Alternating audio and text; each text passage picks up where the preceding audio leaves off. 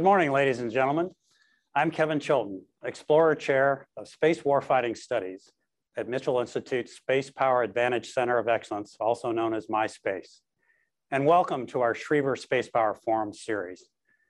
We're so pleased to have Lieutenant General Stephen N. Whiting with us today. General Whiting is the commander of Space Operations Command at Peterson Space Force Base in Colorado Springs, Colorado. As commander, Lieutenant General Whiting leads the preparation, generation, and sustainment of combat-ready intelligence, cyber, space, and combat support forces, and serves as the U.S. Space Force Service Component Commander for U.S. Space Command. General Whiting is a 1989 distinguished graduate of the U.S. Air Force Academy and served as a career space operations officer, commanding the 14th Space Warning Squadron, the 614th Air and Space Operations Center and Joint Space Operations Center, the 21st Space Wing, and the Combined Force Space Component Command during his many years in uniform. Welcome, General Whiting, and thank you for being with us today. I'd like to kick things off by giving you an opportunity to give everyone some opening thoughts and remarks. And in particular, can you help our audience understand how the roles and missions of your command have evolved with the stand-up of the U.S. Space Force? Yeah. Good morning, General Chilton. Great to see you again, as always, sir. Thank you. Really a privilege to be here, and I thank the Air and Space Forces Association for having me. I have a privilege to command an incredible organization called Space Operations Command, or SPOC for short. And we're the one organization that sits at the nexus of these two new organizations that the United States has created. A new service for space, the U.S. Space Force, the 6th Armed Service in the United States, as well as the reinstantiation of U.S. Space Command, the 11th Combatant Command, which of course came back in 2019. Both of these organizations are about 2.5 years old, and we sit at the nexus of them because we are at SPOC, a U.S. Space Force Field Command. We're the operational command with all the operational capability in the Space Force, but we also are the service component to U.S. Space Command. So General Dickinson, the commander of U.S. Space Command, has service components from the Army, the Navy, yes, the Air Force, the Marines, and the Space Force, and we are his largest service component. So each and every day we support and serve both of these organizations. Now at SPOC, we are the Fight Tonight force of U.S. Space Force. All of the operational capabilities that we present to U.S. Space Command are resident in SPOC. So think of missions like space domain awareness, electromagnetic warfare, missile warning, operational level command and control, defensive cyber capabilities, intelligence, surveillance and reconnaissance, satellite communications, precision navigation and timing, orbital warfare, and then we also run the bases from which we operate. And we do that in partnership with the U.S. Air Force. Airmen who are assigned to us run those bases, and we call them power projection platforms because those are the locations that we actually conduct our global missions from. So that's what we do in SPOC each and every day. And to get after that, we have a series of priorities that we'd like to focus on, and they're all built around words that start with P to help us remember them. But our mission is to protect America and our allies in, from, and to space. So that's the first P word, we protect. And then our three priorities, the first being that we prepare combat-ready, ISR-led, cyber-secure space and combat support forces. Let me unpack that just a little bit because we selected those words very carefully. So we prepare combat-ready forces. So combat readiness is the coin of the realm in SPOC. As a Fight Tonight force, our capabilities are supporting operations around the globe right now as we speak, and so they need to be at maximum readiness. So we're focused on building that combat readiness. Mm-hmm. And then we highlight that we have to prepare combat-ready ISR-led forces. So because of the threats we now face, as perhaps typified in the last 6 months by the Russian ASAT test in November of last year, a very reckless test that's created over 1,500 pieces of long-lived debris. We have to do everything in SPOC relative to the threat now. We have to be informed about that threat so that our operations can continue to be sustained in the face of those threats. So we want to be ISR-led and then cyber-secure. These global networks that we have in Space Force and SPOC are truly not only global, meaning they wrap around the globe, but then they extend out to 22,000 miles above the Earth's surface into geosynchronous orbit. And that creates a lot of novel cyber attack surface. So where bad actors might try to attack us in the cyber domain. So we have to secure that because that's our soft underbelly. Yes, some countries like Russia and China will try to take us on in space as the ASAT test demonstrates. but they would prefer to take us on in cyber because it's a lower bar to entry. And also countries like North Korea and Iran, that's where they would likely take us on because they're not yet sophisticated enough to take us on in the space domain. So that's our first priority, is to prepare those combat-ready ISR-led cyber-secure space and combat support forces. Our second priority is about partnerships, because everything we do is built on trusted partnerships across the US government, but with our international allies and partners as well, and commercial and academia. And then finally, our third priority is to project combat power in the domain. In all the ways that any military service would, and then force packaging that together to execute missions. So I'm excited about the next hour as we get to talk about what SPOC does, but that's a little to get us started. Well, that's terrific. So if I could just pull a thread, could you talk a little bit what it means to be a service component as opposed to what sounds like your operational combatant fight tonight role? What the difference between those two is for our audience. So as a service component, I am the commander of space forces for General Dickinson, the commander of US Space Command. And he then looks to me to make sure that the forces are ready to go. And then we give him our best military advice on planning and helping to shape the O plans and the campaign plans that his organization is working. And then I present those forces to his two subordinate components. One of them is called the Combined Force Space Component Command, which you mentioned I had the privilege to command a few years ago. Major General Deanna Burt is that commander at Vandenberg. And then there's another component called the Joint Task Force Space Defense. And so we provide forces to those commanders, and then they provide operational direction to our forces. And are you in that chain of command then, from General Dickinson down to those command centers? No, I am not. Okay. So I'm a force provider. There you go. Okay, thanks. I think that helps explain how your role fits in, which I think has been confusing to a lot of people, just because the Space Force is so new and the construct is quite different than some of the other services. So yes, thanks for that clarification. I know that many people in and out of the defense profession are watching the Russian invasion of Ukraine. And most of the reporting is focused on air and ground operations there. But it seems that the space and counter space activities are starting to trickle out into the press, or at least the effects of those. And we're seeing the Ukrainian forces rely on some commercial assets. And with all the commercial imagery and satellite communications that we see them leveraging from essentially non-military sources, what do you think about the future of commercial integration with US Space Forces in both how you plan, but also how you would envision conducting wartime operations? Yeah, I think it's absolutely vital. And it's something we've been doing for a while, but I think the opportunity is only going to increase as we go forward. Of course, we're very fortunate to have an amazing space commercial industry in the United States and in our allied countries. In fact, I would argue we're in a second golden age of space that's really being led by commercial industry. I was only 1.5 when Neil Armstrong walked out onto the lunar surface. So You're making me feel old. I don't personally remember it, but I've seen the excitement. I was in Europe on the 50th anniversary of that, and there was palpable excitement all around the world about that. Well, today I think we're feeling that equal excitement with what commercial space is doing. I couldn't agree more. Yeah. And so how do we leverage those capabilities for maximum benefit for the nation and for the taxpayer? We've done that for years. So for example, going back to the Gulf War, we've always said about 80% of our SATCOM requirements are satisfied by the robust commercial SATCOM industry that we have, and we contract with them for that capability. And then we build our own MIL-SATCOM capability for the niche requirements that we have. So that's a good template here. I can't speak with great expertise about ISR because the National Reconnaissance Office and others do that contracting, but I can see that we are similarly now starting to leverage commercial industry for those capabilities. So the opportunities going forward will only grow in missions like space domain awareness and cyber and others. And because of this, for the last 8 years out at Vandenberg, at what's now called the Combined Space Operations Center, we've had a commercial integration cell where we've brought together the companies that we do contract with, and they come together and they have put, they've collectively hired people that sit on our ops floor there that we can share intelligence at the highest classification levels.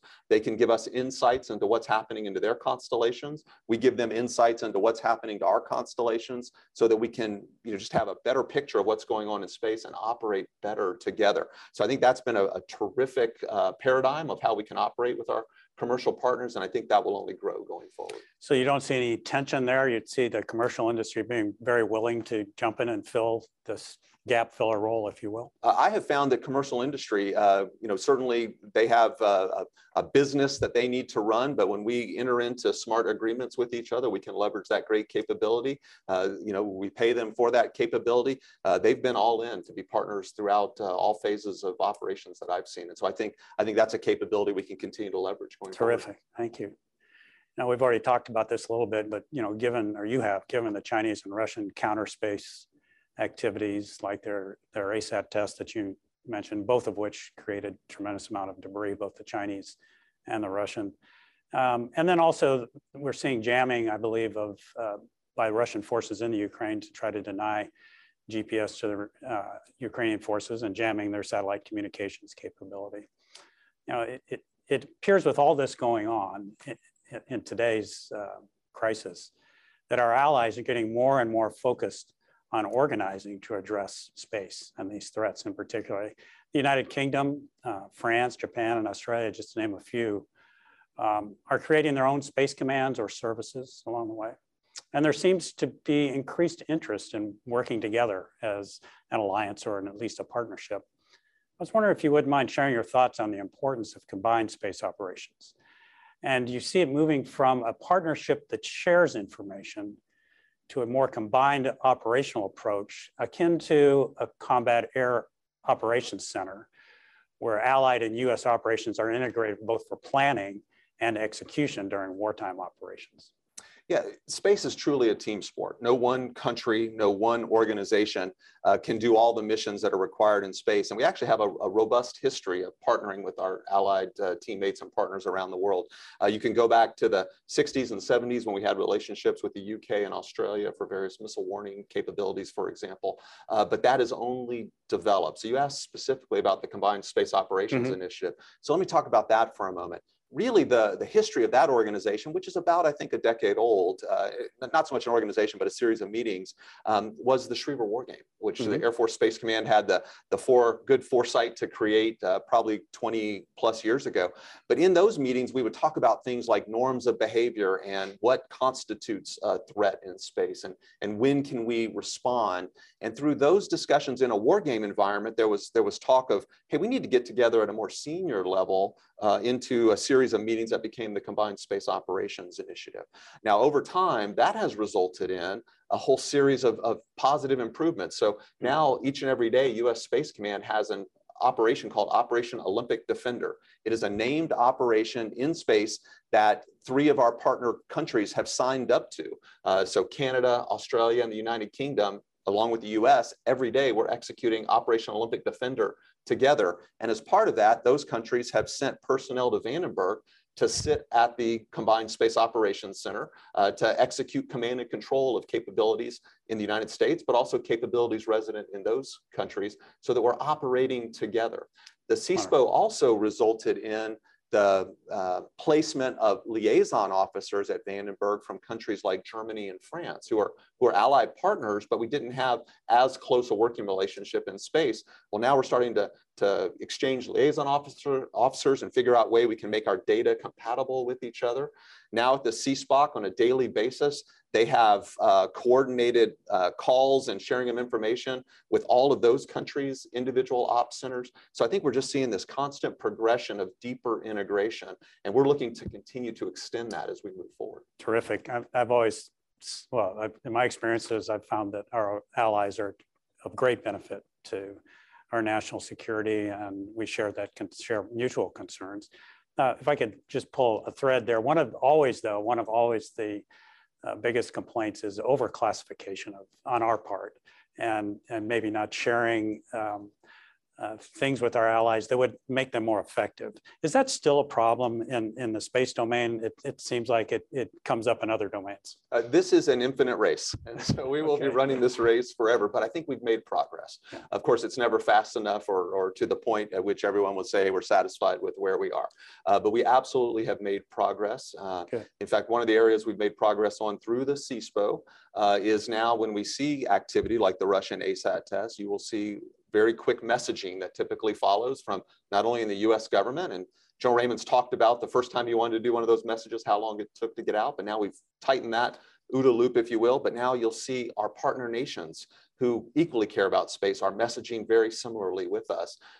So that's because we've been able to share information at a deeper level. And now we're working to extend that sharing beyond just the traditional Five Eyes to other NATO and allied partners. So I think we're making progress, but we will have this conversation again in 5 years, and hopefully I can say we're continuing to make progress. To do that. Yes, terrific. You know, another area that you already brought up was space domain awareness. And every commander in every domain craves situational awareness within their domain, and even in other domains.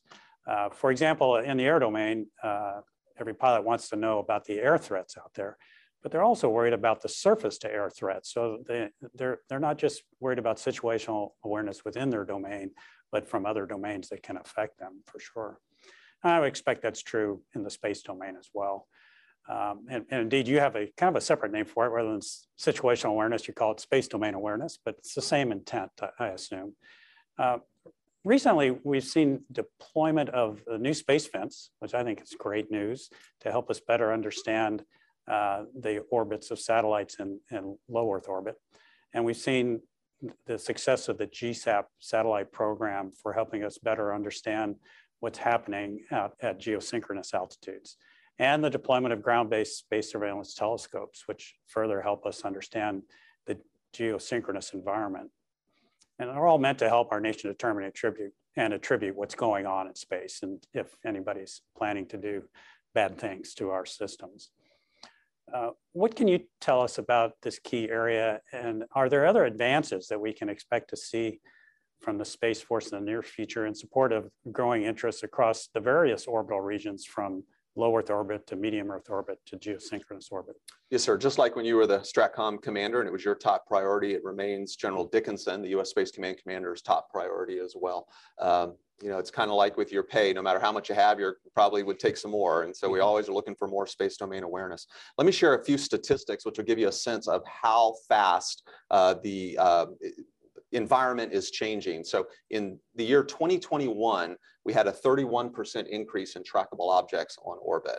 If you go back to 2020 and take a 2-year window from 1 January 2020 to 31 December 2021, 2 years, 64% increase. And so now we talk about having over 45,000 trackable pieces of debris on orbit and active satellites.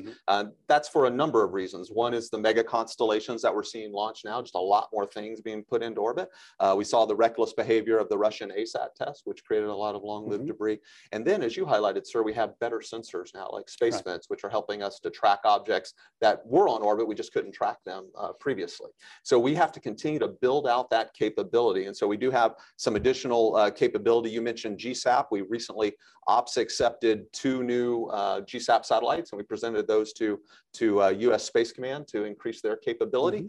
We also are on the cusp of bringing to operations a new space surveillance telescope, as you mentioned, with one of our partner nations, where we are working this year over the next 12 months to deliver a new space domain awareness command and control capability called Atlas, that will replace the venerable SPADOC system that's been around for decades, and that's an important enhancement for us. We're partnering with AFRL on capabilities to go to ex-geo or cislunar, so out beyond geosynchronous orbit. And then the Space Force is also working on a new advanced deep space tracking radar that we'll field in the next few years as well. So we'll continue to make progression as we go, and then I'm sure there'll continue to be a demand for even more. And we'll look to places like commercial to help there. Okay, all right. I believe, is it Commerce that Department of Commerce that's we're talking about, or maybe we have, kind of like the FAA does air domain for peacetime operations and normal operations in the air domain. But then we also have a military service, the Air Force, that worries about air situational awareness in case of conflict. So we kind of have 2 layers, 2 levels of responsibilities. And I think I read where the tracking of objects in space just the day-to-day tracking and keeping track of things, just as the FAA does with air traffic control, may shift out, or has shifted out. And you can tell our audience, from under your responsibilities to another department. And if it has, how do you see that being parsed? And is it an issue at all from the way you view operating in the space domain? Yes, sir. First of all, we're excited about what Department of Commerce is now preparing to do. But of course, the Air Force over the decades, and then the Space Force inherited, built the world's best space domain awareness tracking capability because we had a military requirement to do that. And over time, we found that we had the best information, so we would provide warnings to the world about potential collisions on orbit. But much of that is not an inherent military responsibility. It's an output of what we are doing for military purposes. Okay. So a few years ago, the National Space Council in Space Policy Directive 3 said that the Department of Commerce should take on the civil and commercial aspects of that to allow us to focus just on the military aspects that we need to focus on. And we applaud that. Now, that policy says that the Department of Defense will continue to maintain the authoritative space catalog. So we still will be responsible for tracking all of that information, but they will take that then and use it for civil and commercial purposes to do basic space traffic management and space situational awareness and provide those services out to commercial and civil users. They are ramping up to do that. We are in deep partnership with them, and we look forward to continuing to help bring that to fruition. So you think it's a benefit, actually, kind of this dividing of responsibilities? Yes, because it allows our warfighters then to focus on the military unique tasks that we need to perform for national security, and let them handle let Department of Commerce handle the other important aspects, but that don't need to be done by a military service. Very good. Thank you. Thanks for explaining that. I think there was some confusion on those roles and responsibilities. Moving from the service to the combatant command responsibilities, U.S. Space Command, I think in the command plans, has been assigned an area of responsibility from 100 kilometers above the surface of the Earth and up. In fact, I think General Dickinson takes some level of pride in being able to tell the other combatant commanders that he has the biggest area of responsibility. In fact, it's infinite. But this obviously includes the protect and defend mission of our critical space assets in Earth orbit. And you've already touched on this a bit, but I'd like to see if you could expand on it. We see China putting landing on the dark side of the moon. And it's kind of hard to keep track of what goes on the far side of the moon since it never faces the Earth. And we've also seen them put satellites at the Lagrange points around the moon, fixed locations there that could give us pause. Given these activities, do you see the Space Force developing capabilities to provide the U.S. Space Command commander the space domain awareness and perhaps other capabilities, including those that would be intended to deter bad behavior? And what people are referring to, and I think you even said cislunar space, so beyond geosynchronous all the way out to the moon and to the Lagrange points around the moon. Yes, sir. No doubt our space domain awareness capabilities over the years have been primarily focused on low Earth orbit, medium Earth orbit, and out to geosynchronous orbit. And just maintaining space domain awareness of that immense volume of space is a huge challenge. But as you highlight, we are now seeing other actors go to the moon, go to lunar orbit, and we do need to be concerned and interested in what they are doing there. So I'm very proud of our Space Delta II, which is our space domain awareness delta. It's headquartered at Peterson Space Force Base in Colorado Springs, but units around the world, they have given the XGEO mission now to our 19th Space Defense Squadron at Dahlgren, Virginia. And it's their job to now go partner with other organizations like AFRL. AFRL, for example, is building a satellite they call CHIPS, the Cislunar Highway Patrol System. For those of us of a certain age, we understand the reference to CHIPS and that old TV show. Yes. But in a few years, that launch will go to the moon, and it'll help us figure out how to do space domain awareness from lunar orbit. So we think that is well-timed by AFRL doing exactly what we expect our research laboratory to be doing to help be a pathfinder, help us figure out how to conduct operations. So our 19th Space Defense Squadron is partnering with AFRL and partnering with academic organizations, partnering with NASA. There are pockets of cislunar and XGEO excellence out there, and now we're working with all of them to create a community of interest and then start to develop a picture of what is happening in lunar space. I often get a question, General, from our young guardians. Will the Space Force be a brown water Space Force, or will it be a blue water Space Force? And for those who may not immediately understand that reference, it's a reference to the Navy. Will we be a brown water Navy, a littoral Navy who's focused on influencing actions ashore? or will we be a blue water Navy focused on controlling the sea lanes? Well, we're going to have to be both in the Space Force. Certainly today, we're more focused on terrestrial operations. But as commerce, as NASA, as other countries start to go to the moon and beyond, we will have to pivot up and out toward those orbital regimes. And so I'm proud of the team as we're starting to look at that to make sure that we're ahead of the threat. Great.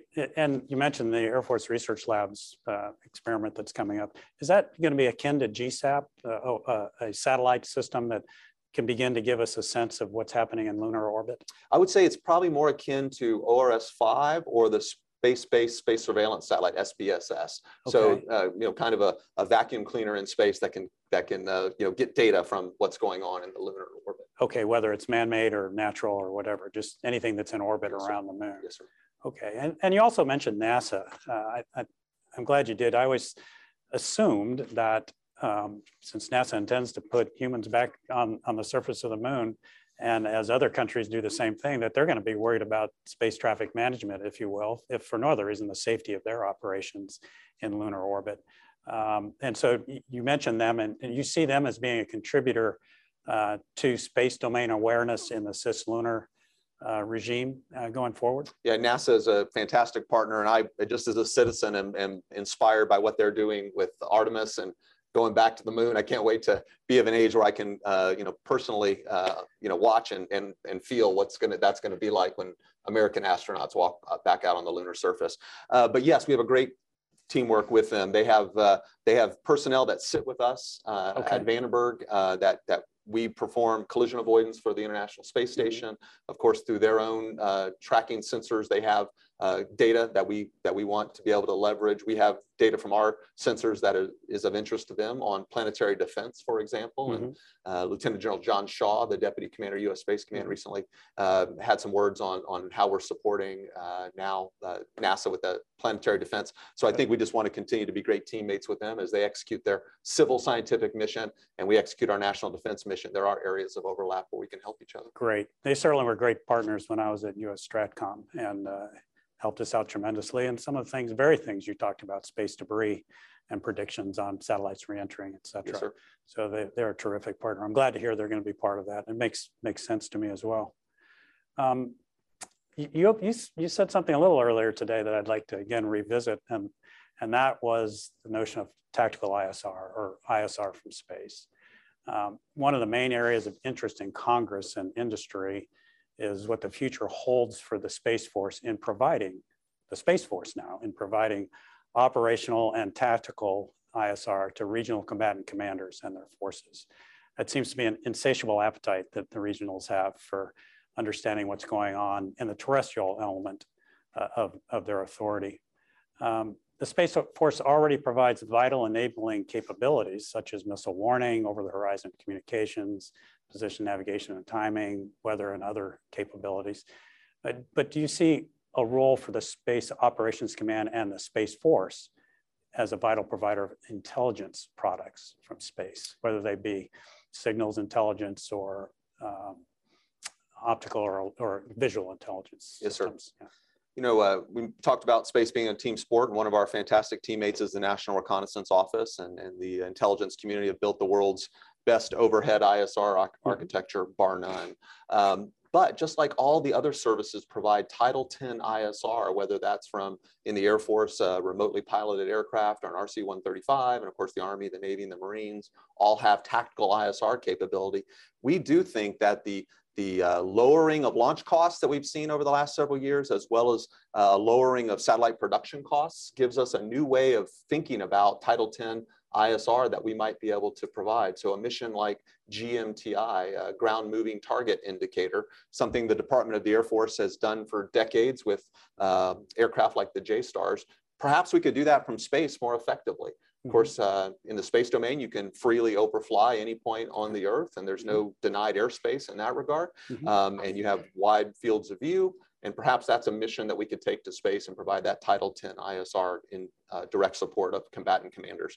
I know that work's ongoing, looking at that at the headquarters Space Force, and if a system is purchased and brought to operations, we would expect to operate that in Spock and would be ready to do so. So you don't see it as an either or, you see it as a complement going forward with the national systems and what the Space Force could provide as well to fill this gap in combatant commander desires. Yes, sir. ISR, as you know, as a former combatant commander, no combatant commander ever said I have enough ISR. And so there's always the ability to do more to better enable our warfighters. And so I think that's the question that we're asking and looking at right now. Well, and I think there's historic precedent in the air domain. I know I had the great privilege to command the 9th Reconnaissance Wing, which is our U-2 operations, which are still in operation today. But they started out as a strategic system, not controlled by the Air Force, and eventually migrated into a system that not only still can serve national interests, national intelligence request interests, but at the same time has much tighter links and abilities to serve the regional combatant commanders in warfighting circumstances or indications and warning, in the indications and warning mission. And so we've seen this transition happen in the air domain, augmentation with the service doing it alongside of national assets. So the way you describe it, I think makes perfect sense going forward, that this would be a great addition and fill in some of these gaps that perhaps are unfillable in the end, but are certainly necessary to be filled as best we can today. So. Yes, sir. And so I know you'd be proud to know I was just at Beale a couple months ago. Oh.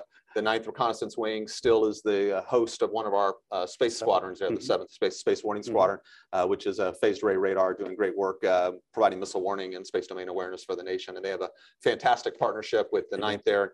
You know, as just a former aeronautical engineer, getting to see those mighty U-2 aircraft still taking off and landing. It's amazing. They didn't put you in the back seat and give you a ride? Unfortunately not. Did you get in a chase car even? I have done that. Yeah, yes, okay, yeah. good. Yeah, no, it's a great partnership out there, and the 7th does a tremendous job in service of our nation, that's for sure. You know, when I was, well, in the recent past, you focus heavily on cyber integration at the space squadron level, the SOPS level, and even at the Delta level. Given the threats facing both the ground and space segments of our national space infrastructure. But turning to intelligence support, in the Wayback Machine, when I was involved with it, the intel support was pretty thin, even at Air Force Space Command. Part of the rationale was, well, you're not a warfighter. Yeah, it's not an operational domain, you just do support. So why do you need robust intelligence in space? And in fact, it was to the point where everyone that came through the headquarters, that was their one tour in space. And then they went back to doing air operations or other intelligence operations. So we really had not developed a space-focused professional corps, even at the headquarters level, let alone at the operation or tactical level. As a young fighter pilot, we had at the squadron level a intelligence professional, intelligence officer, and intelligence enlisted folks, particularly in the reconnaissance business, which I was in early on in the RF4, and they lived with us. And it was their mission to make sure we were up to speed on adversary capabilities, any changes to those capabilities, their doctrine, their warfighting tactics. And they helped build us scenarios that we trained to make sure we stayed sharp and current in our daily operations to prepare for a potential conflict. Is this something the Space Force is looking at and implementing now, pushing down intelligence support out of the headquarters? I mean, it needs to be there as well, but down to the operational level and then ultimately to the squadron level to support our Guardians? Yeah, absolutely, sir. In fact, it's one of the areas I am most proud of, that I think we have made the most progress in as we've stood up the Space Force, is having the intelligence we need to be ISR-led, as I highlighted at the beginning. Now, sir, if I recall right, you were the Air Force Space Command commander in January of 2007 when the Chinese conducted their ASAT test. I think that will be the date when modern space operations history is written, that space no longer was a benign environment. And we could argue even prior to that, back into the Cold War, certainly the Soviets had all sorts of systems, but from the fall of the Berlin Wall till that date in 2007, you can make an argument that was about 17 years of benign environment. But at that point, we all knew that the world had changed. It took the body politic about another decade to fully digest that, but we all know it has changed now, and we see these threats. So when we stood up the Space Force, we went all around the US Air Force to find all the places that intelligence was being done either for space or from space. And we brought all of that in partnership with the Air Force, and it all transferred over to the Space Force. And at the tactical level, we've created now Space Delta 7 as our intelligence, surveillance, and reconnaissance delta. It's headquartered there at Peterson, but with units around the world. Today, it has 3 squadrons. And I want to talk about them briefly because it's really important to get after your question exactly. And the first of those squadrons is the 71st ISR Squadron. And what they have done is they have created detachments that are embedded with and sit with each of the other deltas. So if you're the Delta 4 commander at Buckley outside of Denver and you have the global missile warning responsibility, your S2 function, your intel function, is actually a detachment of that Delta 7. And that major who runs that detachment may be ADCON back to Delta 7, but they take their day-to-day direction from Delta 4. And that detachment's only job is to provide the intel needed to do global missile warning and missile defense operations. And in fact, those Intel Guardians sit on our ops floor at Buckley 24/7, 365, and they are doing left seat, right seat operations with our space operators. And we're doing that in each of our deltas. So that's what the 71st does. The 72nd has deployable units that can deploy around the world in support of electromagnetic warfare requirements. And then the 73rd is where we do research and development and support to acquisitions. Over the next 2 years, we're going to stand up 3 additional squadrons in Delta 7, and that's all fully funded. All the billets are already in place. We're going to stand up a threat analysis squadron, a targeting squadron, and a PED squadron, so processing, exploitation, and dissemination. So we are really getting after the intel requirements that our space warfighters need, and those Intel Guardians are just leading the way for us, and very, very proud of what they've done. Great. And you may have mentioned this, but if you did, it went past me. In the past, when I was young, we had this thing called FTD, Foreign Technology Division. They were at Wright-Patt, and they were masters at taking a photograph imagery from space that was provided them and seeing maybe the latest Soviet fighter airplane from an overhead picture and reverse engineering it just by looking at the dimensions and stuff and actually giving us a sense of what the capabilities of that fighter might be: range, payload, speed. They were amazing engineers. And I think that area is called NASIC now, National Air and Space Intelligence Center. And I was I was frustrated on occasion that we weren't manning that well enough with space knowledgeable people 10, 15 years ago. Has that changed? And can you talk about the value of having that sort of expertise that's looking at systems that maybe we see for the first time once they're on orbit? Yes, sir. I think since 2007, as the nation has recognized the threats we now have in space, and certainly as the counterterrorism fight that we were in for almost 20 years has I think, pivoted now toward more of a peer competitor fight, we have seen that foundational intel capability start to regrow. And NASIC has been an important partner in that. The Army's Missile and Space Intel Center has been an important part of that. The Space Force is in the process of standing up a National Space Intel Center that will remain tightly partnered with NASIC, but that will give us a service foundational intel center, just like all the other services have. And so I think that'll be an important development for us so that we can grow that foundational capability in concert with the rest of the intelligence community the way we need that to grow. So we're excited about where we're headed in the intel world for certain. Yeah, and one more question on intel, because I think it's so important, as you do as well, clearly. Again, threats will come against our space assets, not just from in-space orbital threats, but also potentially from ships at sea, from jammers on the ground or at sea, and direct descent ASATs, as we've already talked about. Well, the intelligence support to the SOPs, they'll be focused not just on what's happening in the domain, but in other domains as well. Is that true? Yes, sir. It's the whole gamut of the threats that we face, whether kinetic, non-kinetic, cyber. And so we've got to look at all those, as you highlight, because any one of those could disrupt our space capabilities. Great. Thanks so much. And I could ask you questions all morning, but we want to share your time with our audience who's joined us via Zoom and dialed in. And just as a reminder to our listeners, you can participate in the Q&A by using the raise your hand function on your device. And Dan's going to be our moderator. He's off screen. So when he calls on you, please unmute your mic, state your name and affiliation for our guest before asking your question. And you can also submit your questions in writing using the Q&A function, which Dan will read, and then Dan will read the question to General Whiting for your response. So Dan, over to you, and we'll see what our first question is from our audience. Thank you, sir. So the first question comes from Kevin Humphrey, and he asks, General Whiting, in regards to the National Guard members performing space missions, General Raymond testified before the Senate that the Space Force cannot do their mission without the Guard, and the best way to handle these missions is to either create a separate Space National Guard or move those missions into a single component Space Force. General Thompson testified that the National Guard members will not transfer to the Space Force. If you lose these National Guard members performing the space missions, what will that do to your capability and readiness, and how long will it take to replace these space professionals? Yeah, thanks for the question, Kevin. I'll start with a personal reflection. Many years ago now, 2004 to 2005, I had the privilege to command the 13th Space Warning Squadron at Clear, what was then Clear Air Force Station, now Clear Space Force Station, Alaska. I was the last commander there that started with a majority of the personnel being active duty.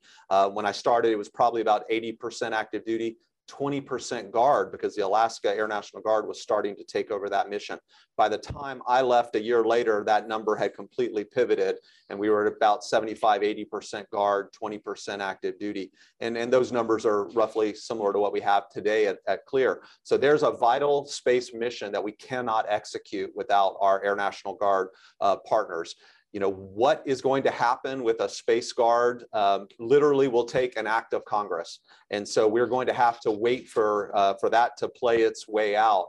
I can tell you as I sit here, not only the mission at Clear, but other missions we cannot execute without the Space National Guard or some other entity coming on to take on those missions. And so we're going to continue to leverage that incredible partnership that we have with the National Guard and continue to execute those missions and continue to provide best advice to the administration and the Congress to make sure that we can continue to execute those vital missions as we move forward. So General Whiting, it sounds like no matter what, you need the billets and you need the talent, you need the people. And it's really now up to the Congress to decide how best to present those. Yeah. Is that or organized for that? Yes, sir. Those missions are vital. We cannot just stop doing those missions. So we have to figure out how to way to sustain those missions. And we've built a great partnership with the Guard, and hopefully we can come to resolution on this question in the near future. Great. Thank you. Great. Thank you for that, sir. The next question comes from Chris Schwen, and his question is, sir, how close is and should be the relationship between SPOC and SSC? Yeah, thank you for that question. SSC, of course, being Space Systems Command. There are only 3 field commands in the U.S. Space Force, roughly equivalent to an Air Force MAGCOM, but different certainly in our focus and size. SPOC being the operational arm, the warfighting arm, Space Systems Command being the lead acquisition command, and then Space Training and Readiness Command being the place where we train our Guardians and develop the TTPs. So to answer your question, the relationship has to be incredibly tight.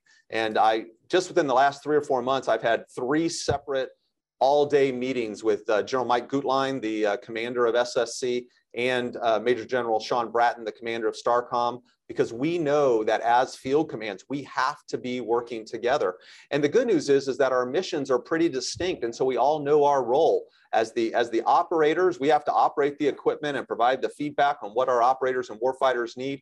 We also are the ones who operationally accept the capability that SSC provides. But of course, STARCOM has to test that capability and give us that test report, and then we can give assurances to U.S. Space Command that that equipment is ready for operational employment.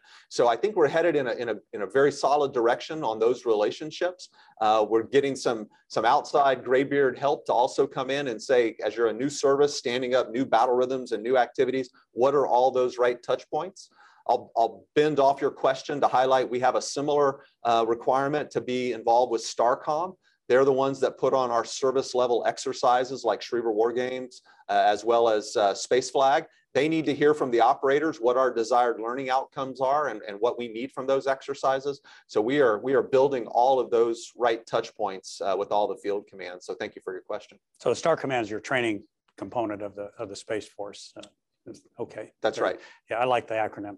Yes, sir. I'm sure they do as well. But one quick follow-up to that, to our listeners' question. Are you involved at all in your command in requirements writing for future systems? I know the combatant commander is going to have requirements, and the service headquarters will have a group that does requirements. Do you plug into that as well as a participant? We do, but not to lead the requirements generation, but to be the voice of the space warfighter in that from our operator's perspective.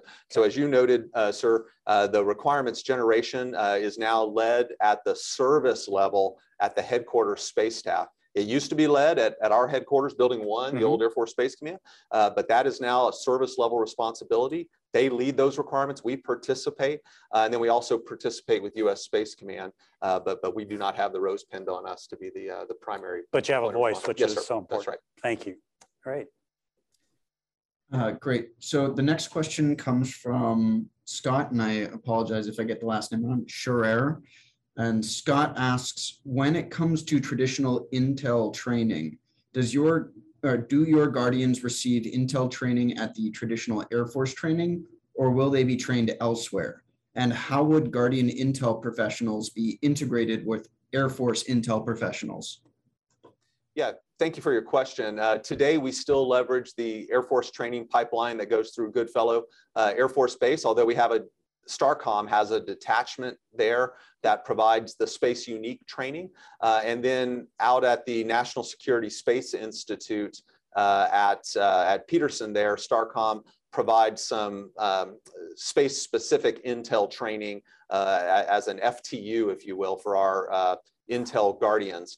So we are in the process of building that training pipeline that we need, but still today leveraging the Air Force pipeline for the bulk of that training. We still do have a number of airmen, intel professionals that are assigned to Delta 7 and other locations because they were already assigned or on assignment when the Space Force was created. They're doing fantastic work for us. Some of them will be transferring to the Space Force. Some want to remain in the Air Force, or the Air Force said, I need you to remain in the Air Force because you are so valuable to the U.S. Air Force. And so when they get to their natural PCS cycle, they will return to the U.S. Air Force and do great things in the Air Force. And then we will replace them with Intel Guardians, either that are coming to us from assignments elsewhere in the Air Force, or maybe they're new accessions that we've been training. So I think you'll see over time, and perhaps next time you talk to Sean Bratton from STARCOM, this would be a good question for him. I think you'll see us continuing to create our own training pipelines, but for now, really tightly partnered with and appreciate the support of the U.S. Air Force. Great, great. I look forward to having him on one of our future forums.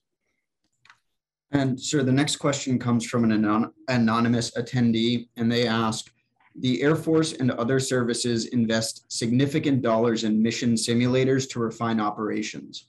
When will the Space Force invest in mission simulators to fully utilize capabilities of on-orbit systems?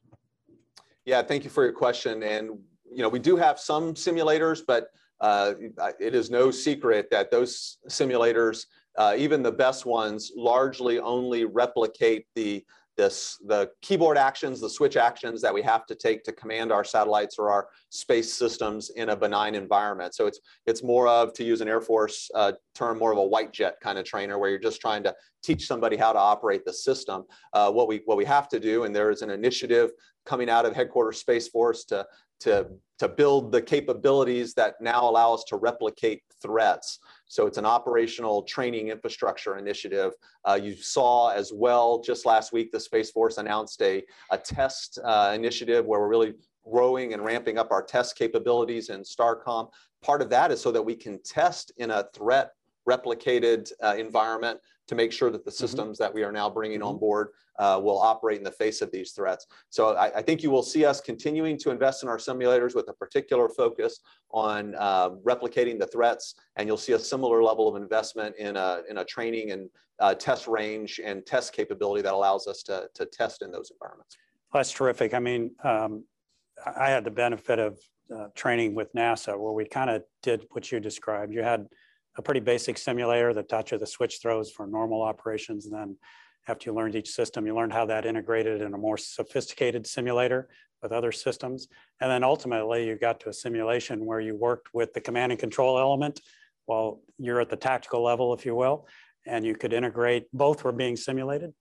And then certainly in the air domain, we do a similar thing to the point of exercising against adversarial threats, simulated and sometimes with professionals who are trained to emulate the adversary tactics, techniques, and procedures.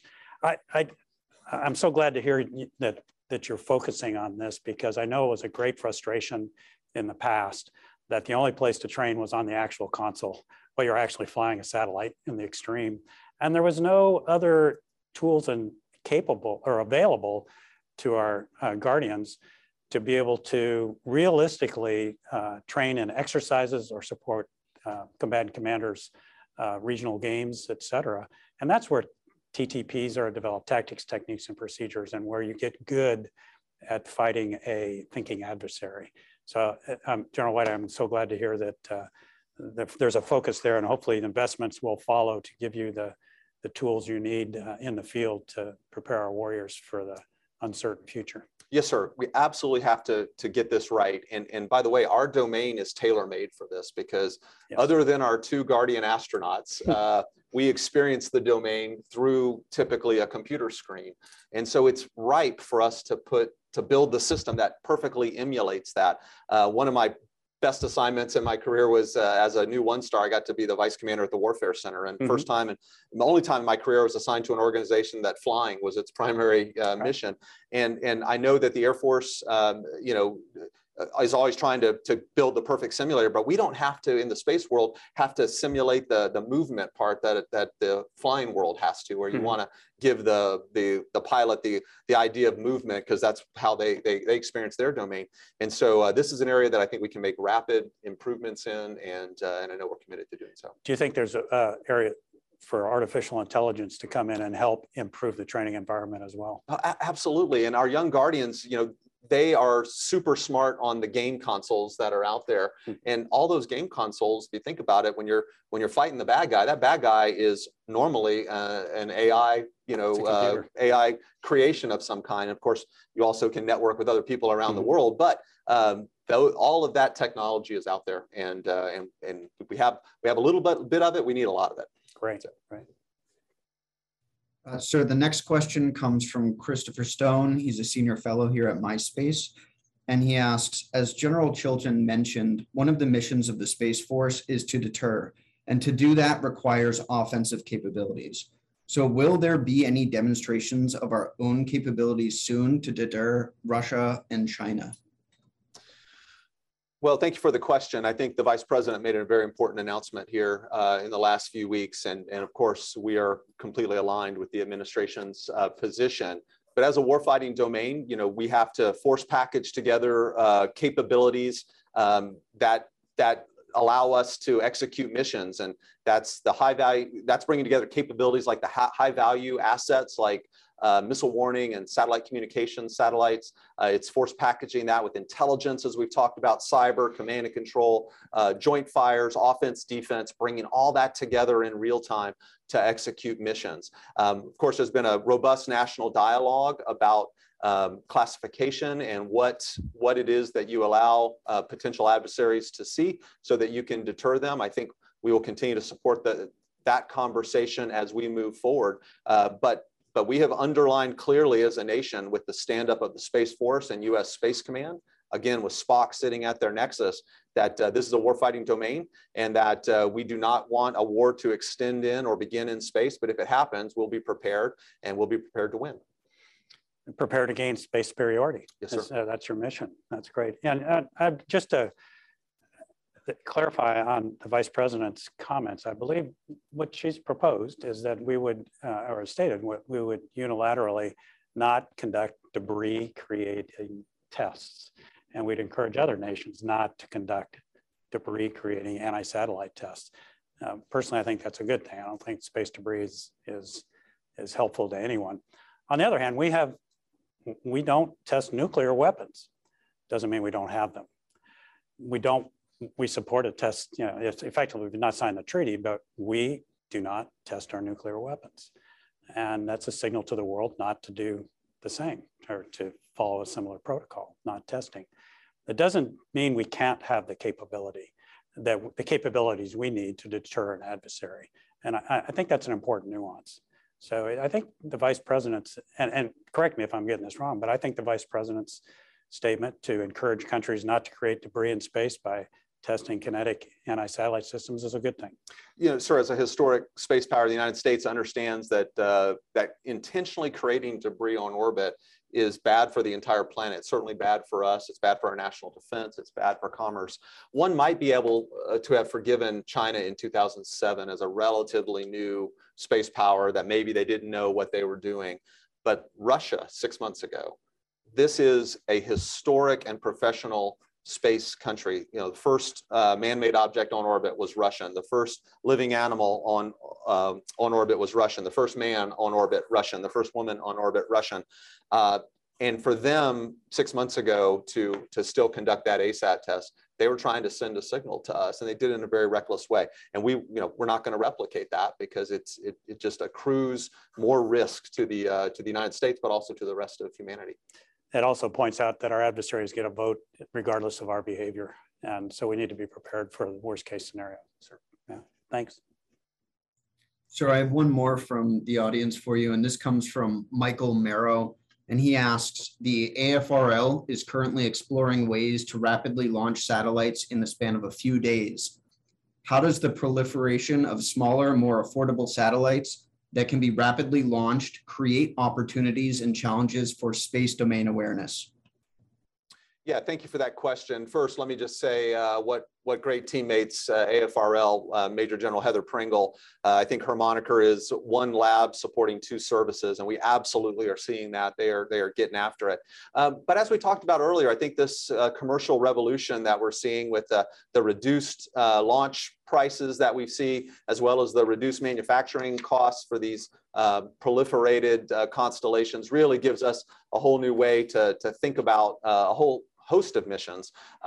Space domain awareness is a mission area that we're seeing a lot of commercial activity in, whether that's from ground-based telescopes, ground-based radar, even some talking about doing that from on orbit. I think as commercial companies have a business case to go into that mission area, we can leverage those companies, much like we do with satellite communications. We don't want to do that in a way that's redundant to capability we already have, but if we can offload some of our baseline requirements for space domain awareness and then allow our military specific capabilities to focus on military unique aspects or niche aspects, I think that's the kind of architecture we want to build as we go forward. Terrific. Well, ladies and gentlemen, unfortunately, we've come to the end of our time allotted for the Spacepower Forum today. And I want to give a big thanks to you, General Whiting, for coming to join us here at MySpace. And I hope that this has provided you a great forum to get any messages out or clarify any points of confusion that our audience may have and others. Certainly it's helped me with your remarks today. Is there anything you'd like to say in closing?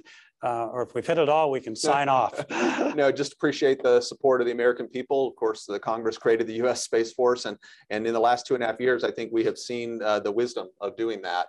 And at SPOC, we have gotten through our maturation phase, and that we're kind of through all the big muscle movements of standing up our deltas and getting our headquarters reorganized and helping to birth out STARCOM. And now we show up each and every day with a sole laser focus on improving our operational wartime capability. And I'm excited about what our Guardians and Airmen are doing, and look forward to getting to talk to you and others about this again in the future. Great. Thank you, sir. And thank you to our audience for joining us today. And here at MySpace, we wish you a great, great day. Hold the horses. So we're not quite done yet. There is a very special event that occurred 30 years ago today that I want to bring everyone's attention to.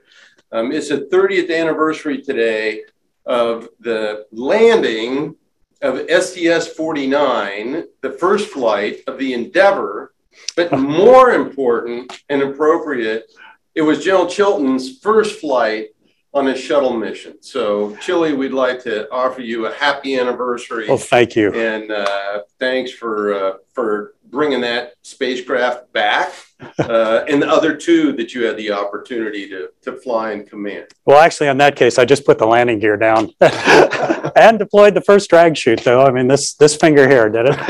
And, I was so blessed to be assigned to a terrific crew, fly with a great mission control team and all of NASA to accomplish that mission. And thanks, Dave. I have a special feeling for Endeavour, since on that flight, we were the only two rookies, the spaceship and myself. The rest of the crew had flown before. And so I have a special bond with that space shuttle. And I'm actually proud that she's in my hometown of Los Angeles, and looking forward to seeing her displayed in the vertical launch position here in the near future.